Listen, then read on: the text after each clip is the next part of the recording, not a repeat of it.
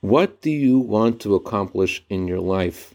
Who are your teachers that will show you what to do? And who are your friends that will show you how to do it? Good morning. Tonight is the anniversary of the birth of the Rebbe Rashab. At the age of 4 years old, he visited his grandfather with tears in his eyes, and he said to him, "Why is it that God appeared to Abraham and God does not appear to me?" These weren't merely tears and a feeling that he had at that moment, but that's what he dedicated his life to.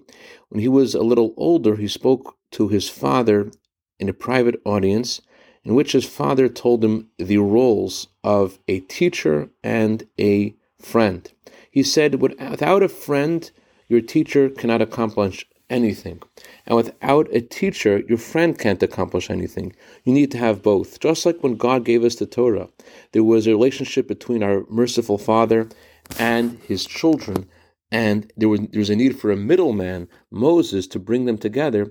So too, everyone who takes this Torah seriously knows that there was someone who brought them in, someone who made that connection.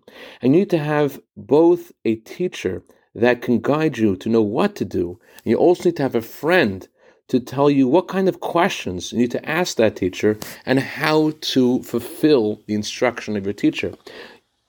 Regarding a teacher, the Torah says, Aseh l'charav, you have to push yourself to follow someone's advice and put your mind aside sometimes. Regarding a friend, the Torah says, Knei l'cha chaver, you need to find someone that you're attracted to and someone who you can relate to, who can help you know what the right questions to ask and how to get them done. I dedicate our Minute of Torah today to Yehuda Yaron and Reb Chaim Cohen in honor of their birthdays tonight, and to Reb Yosef and Alona Cohen in honor of their anniversary tonight. Many happy returns to this day.